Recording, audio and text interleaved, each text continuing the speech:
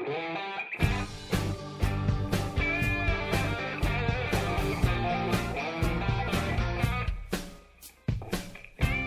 to the Housing Matters Podcast, brought to you by the California Association of Realtors and the Center for California Real Estate. Hello, everyone. Welcome to the Housing Matters Podcast, where we're bringing you the latest in housing market stats and economic data that you guys need to make your business successful. My name is Jordan Levine. I'm the Deputy Chief Economist here at CAR, and I'm joined by our Senior Economist, Oscar Way. Hi, everyone. So this week, we're going to talk about the last couple of weeks' worth of developments that you guys need to know about. I think first and foremost, we're going to run through our market data for the month of January. We're going to talk a little bit about the Housing Affordability Index, which we just released the fourth quarter numbers a few weeks ago. We're going to talk a little bit about the supply crunch and what that's poised to look like moving forward. And then we're going to wrap up with hopefully some rays of sunshine and how we can still kind of navigate this challenging environment to have a great year. Oh, and we're also going to touch on mortgage rates and how that's actually a positive for realtors and for real estate moving forward. So that being said, what happened in January, Oscar? We had a pretty rough month in terms of closed sales, right? Exactly. We kick off the season or the year with a slow start. Not a complete surprise. It's kind of linger on from last year. We have been dipping in terms of sales. Let's talk about sales, price, and inventory. How's that? Yep. So sales-wise, it's not great news. We actually dropped down to the lowest level in, 10, 11 years. April 2008 was the last time that we hit about, right now, it's at 357,000 plus change. Oh, my goodness. I mean, and before that, of course, we have been seeing sales below 400,000, but not that low. And in the last 5 months, 4 of the last 5 months, we actually got double-digit decline. Right. So this is starting to look more like a trend, right? This isn't just kind of that one random poor January. It actually the losses started to accelerate as we got into the latter half of 2018. I think we've been, like you said, in double digits for several months in a row now. So pretty tough out there for the start of the year. Absolutely, and we talked about the reasons why. I mean, we attributed to affordability, which we would talk about later on, but also the uncertainty about the economy, about the market. Yeah. That also put a lot of pressure on home prices. Definitely. Now, you would think 6 months ago, wow, home prices just hit the previous peak. Couldn't stop growing, really, right? Right. 8, 9, 10% growth even through the first quarter of last year. Right, but guess what the price growth is now? It's gotten a lot weaker, right? So we're down in the low single digits, I think. What was it, 2.1% last month? Right, and that's actually better than November and December, because November and December we were below 2%. Right. So, yeah, I mean, I think that this does point to the kind of trend that we're seeing crop up where, yes, we still continue to face issues on the supply side of the market, but actually those issues are getting a little bit less intense as more listings come online. But what we've seen is that the demand side of the equation has really taken a step back, whether it's due to affordability, like you mentioned, and we know that a lot of folks have been priced out of the market, but also I think there's this consumer confidence element to the marketplace as well, where, I kind of jokingly called it the brother-in-law effect, right? Where you give these speeches all the time, and you're like, unemployment's at a 40-year low, and you always get those comments like, yeah, but my brother told me that prices are about to go down, and even in the face of good economic data, I think that the consumer confidence component can't be overstated, and I think that that's definitely playing in. We had supply problems that have gone on since basically 2010, where we haven't built enough, and inventory's been very tight, and that's why we've seen this really robust price growth over the past couple of years, which is great for those of us who, are already in the property market. But for those first-time buyers, it's really eroded how much they can afford. And I think that folks are worried about which way prices are going to go. And that's why you see, buyers holding off. I think that's also why we're seeing unsold inventory go up, right? Is because sellers do think it's probably a good time to potentially cash in their chips or get ahead of the market. Right. I mean, you talk about unsold inventory, and sold inventory did actually increase. Part of it is because of lower sales. Part of it is because of increase in active listings.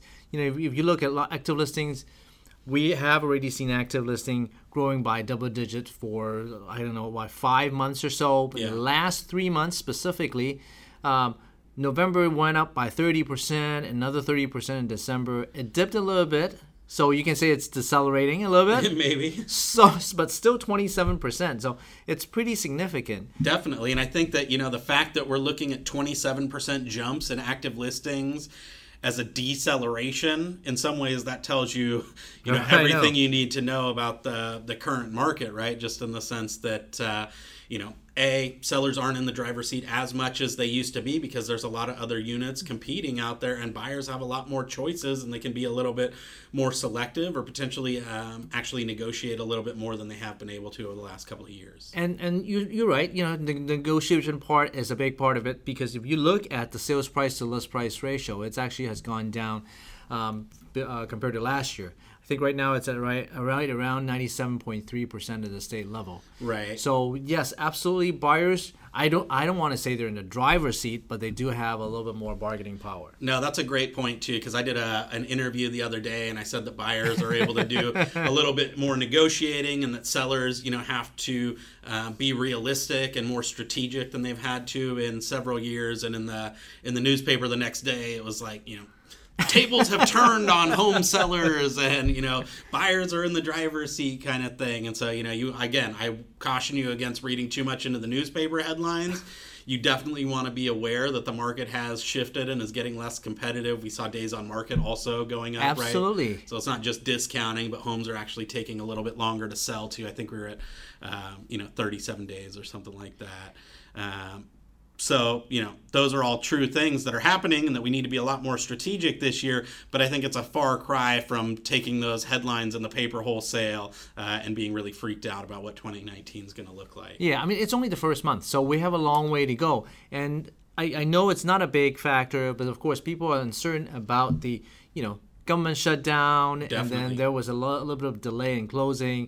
It didn't have a significant impact on it, but I think it could linger on. Who knows? In February, we will be reporting our numbers, but maybe February will be a little bit better. I'm just saying a little bit better. I'm not going to say very exciting news for February. Yeah, it's not going to be a complete reversal, but there are some signs of optimism. Consumer confidence definitely has bounced back since the shutdown ended. That's true. And so that suggests that maybe we'll get some of that back in the next couple of months. I still feel fairly confident about our forecast for transactions, which are still down about 7% or so this year. Right.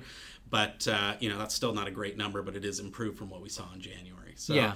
I mean, the lingering factors, of course, is still, as you said, and as I said earlier, affordability. Yeah. We released our Q4 fourth quarter number just recently, a few weeks ago. And, of course, with interest rate rising, home prices still at a very high level, the affordability number actually declined from the year before, from 29 to 28. Now, not a significant drop, but a little bit of a drop. Yeah, and it's moving in that same direction that we've seen for the last couple of years, where unfortunately prices continue to outpace incomes. And again, taken together with those slightly higher rates from where they were a year ago, that really takes the wind out of some of the sales on affordability. This is another classic case of ignoring the newspaper headlines in some ways, because, if you look at the fourth quarter number compared to the third quarter number, it was actually a little bit of an improvement, True. right? And so, again, papers seized on that to say, maybe affordability is bouncing back and things are kind of self-correcting or something like that. And I think the thing I would point out there is that that's totally typical, and that's a seasonal decline. Prices go down in the winter time typically, because it's not the active buying season. And so the real comparison is that year-over-year number, which, as you said, deteriorated, right? We're at 28%, which means that 72% of households cannot actually afford the typical home in California, and that's certainly going to be a headwind for our business this year. Absolutely. Now, I know a lot of people may not necessarily understand just the housing affordability numbers, so I'm going to throw out some other numbers Please. as well. People probably are a little bit more have a little bit more clue if we put in the mortgage number, monthly mortgage number. There we go. Now, when we look at the mortgage number, the state median price home. If you need to buy a home in the fourth quarter, you need a monthly mortgage of you need to pay a monthly mortgage of close to $3,000, a little bit over $3,000. Yeah, almost $3,100. And when you compare that to the monthly mortgage of last year, fourth quarter of last year, it actually increased by almost 10%. Wow. And if you translate that into qualifying income, how many people do you think in a fourth quarter can afford to buy a home with a minimum qualifying income of $122,000? That's real money. Yeah, and so I think that is kind of why we're seeing the 28%, right? Is that just a lot of people don't clear that hurdle in terms of just making enough to be able to make that payment. And that's without even looking at things like down payments and credit scores and all that stuff. That's just ability to carry the mortgage, right? Yeah, I mean, down payment, look at, for a home with $600,000, you need $60,000 if you put down 10%. If you need 20%, it's even more. Right. So that's a huge hurdle to overcome. Yeah, and we know that not a lot of California households have like a full, $122,000 annual salary just sitting in their bank account, let alone even actually earning $122,000 a year. And of course, this is just the state as a whole. If you don't even let me talk about the Bay Area. If you go to the Bay Area, that's even worse. Bay Areas are in the teens as far as housing affordability is concerned. Like 85% of households up there can't become homeowners basically at these prices. Right. And if you look at housing affordability is already worse at its level in the last couple of years or so. Right. But if you take a look at how much we're building, we complain about not building enough because we always say each year we need 180,000 units being built, but we're not building enough. Take a look at the permits number. We haven't been building as many as what we thought would be, at least in the third quarter. Right. Yeah. I think what happened in the third quarter was, I did a forecast, I think in September or so, and I thought it will be close to about 130,000 or so units being built. Last week or a couple weeks ago, when we take a look at the final numbers, it actually came down at around 114. Yeah. So nowhere close to 180,000, which is just what we need to kind of tread water on housing affordability, let alone going above 180 and starting to kind of chip away at some of that deficit that we've had accumulated for all those decades. So we're not even meeting our annual needs, right? Let alone putting anything in the bank towards the debt.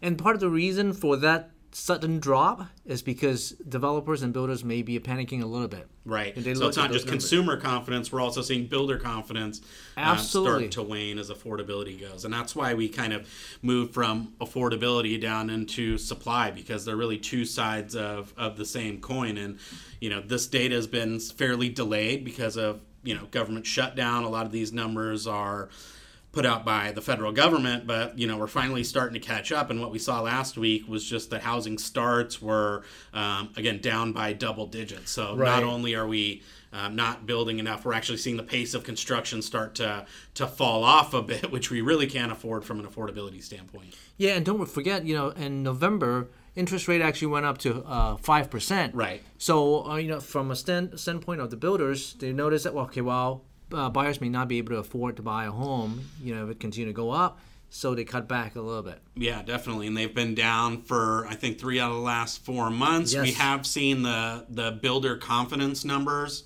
in recent weeks have popped back up a little bit. Good. And I think that's directly tied to the issue you mentioned, where rates have actually come back down from 5%. They're down in, I think they were 4.47% or something like that yes. last week.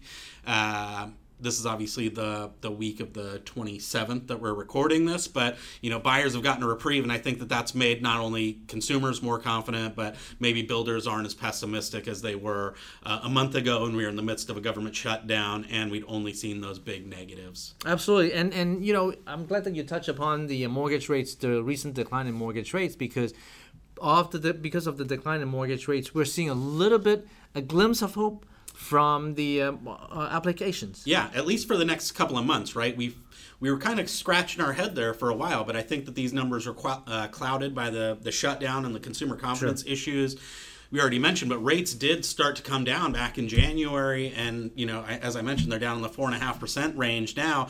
Up until 2-3 weeks ago, we hadn't seen much movement on the mortgage application side. Right. We thought that would get folks kind of off the fence and go, wow, they already went up to 5. They're back down at 4.5. Now's my chance to get into the market. And we weren't really seeing that initially.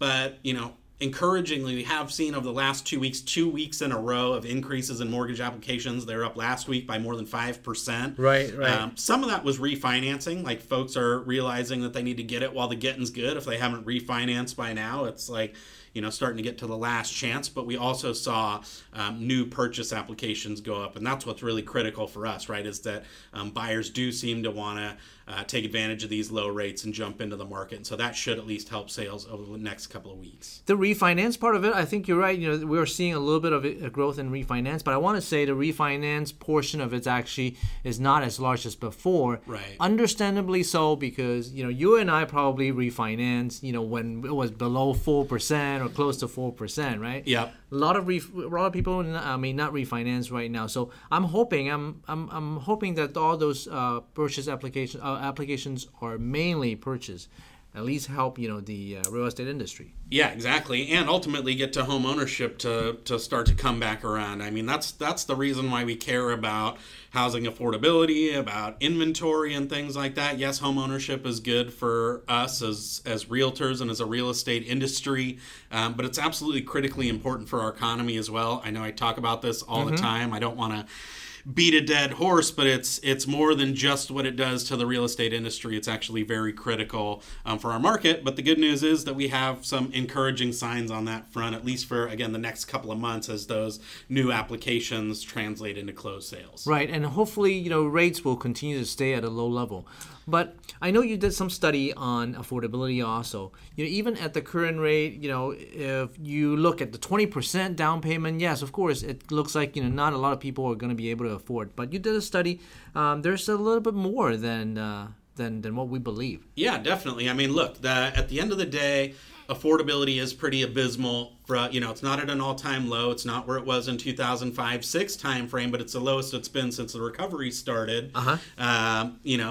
And so, we're at the point where only 28% of households can afford that median-priced home, and we definitely have a lot of work to do to raise that number up, right? We need to employ a lot of long-term strategies, whether it's boosting educational attainment, whether it's attracting and retaining other, high-wage industries here in California, but I think the bigger thing is on the building front to get housing affordability under control. Those are all long-term strategies, right? It takes a long time to get housing built and constructed and chip away at that deficit. It takes a long time to get people into higher earning wage categories, but and we're definitely going to do that. CAR pursues legislation at the state and federal level all the time, and even the local level, to address those longer term goals. But while we work on that, I want to caution folks not to panic, because even over the short run, 28% of renters out there can still actually afford to get home ownership. And if you actually look at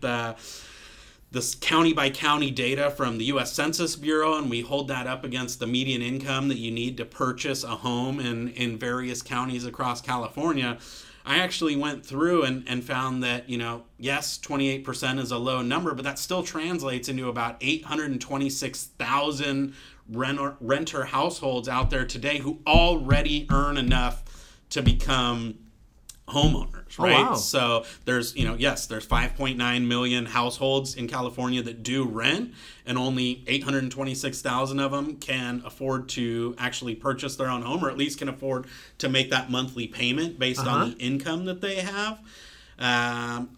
But that's a huge number, right? We're sitting here hovering at around 400-ish thousand sales. In January, it dipped to 350,000 sales. So, yeah, right, exactly. So 826,000 potential buyers is not an insignificant number. Yes, we want to increase that to get a bigger slice of that 5.9 million renters who are out there. But over the short run, we should be peeling off as many of these 826,000 renters as we can. I think that there's a lot of ways too for realtors to get in there and move the needle. The other thing I'll point out is that critically, I think a lot of these households are minority households, right? So of that 826,000 who earn enough to purchase in the county where they live, 221,000 of those are Hispanic, and another 147,000 are either Black or Asian households in California. And this would go a long way towards closing those home ownership gaps where, some of the minority groups in California have, persistently had lower levels of home ownership. And, yes, we want to, again, focus on those long-term structural issues, but over the short run, it wouldn't be any small feat to peel off 221,000 Hispanic households and get them into home ownership, right? And so I think that that's one of the reasons why I'm optimistic, even though the environment, as we mentioned, is challenging and the market has shifted and rates have started to go up and affordability is in the tank.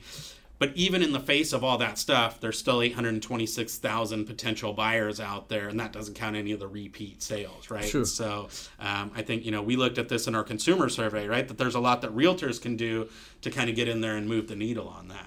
That's very encouraging. And, of course, I think a lot of time we just need to educate as realtor. We just need to educate the ethnic group, the consumers, the renters.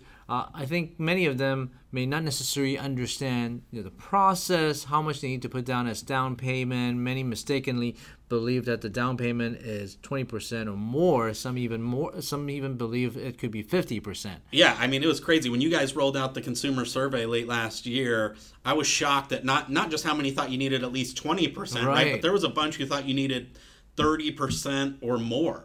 Right, which is crazy, and we were up at $600,000 for our median price last year, and I think that there's a huge chunk of this 826,000 potential buyers out there who are looking at these $600,000 plus prices, depending on where they live, and going, well, shoot, I don't have $220,000 sitting in my savings account, so it's not an option, right? When we ask people if they would get into, the housing market, if they could get in with a lower down payment, I think almost 70% said they would. If they could get in with less than that 30% or however high they thought that down payment was, then they would actually move, right? And then we immediately asked right after that, well, how many of you know about like 3.5% FHA or other low down payment loan options?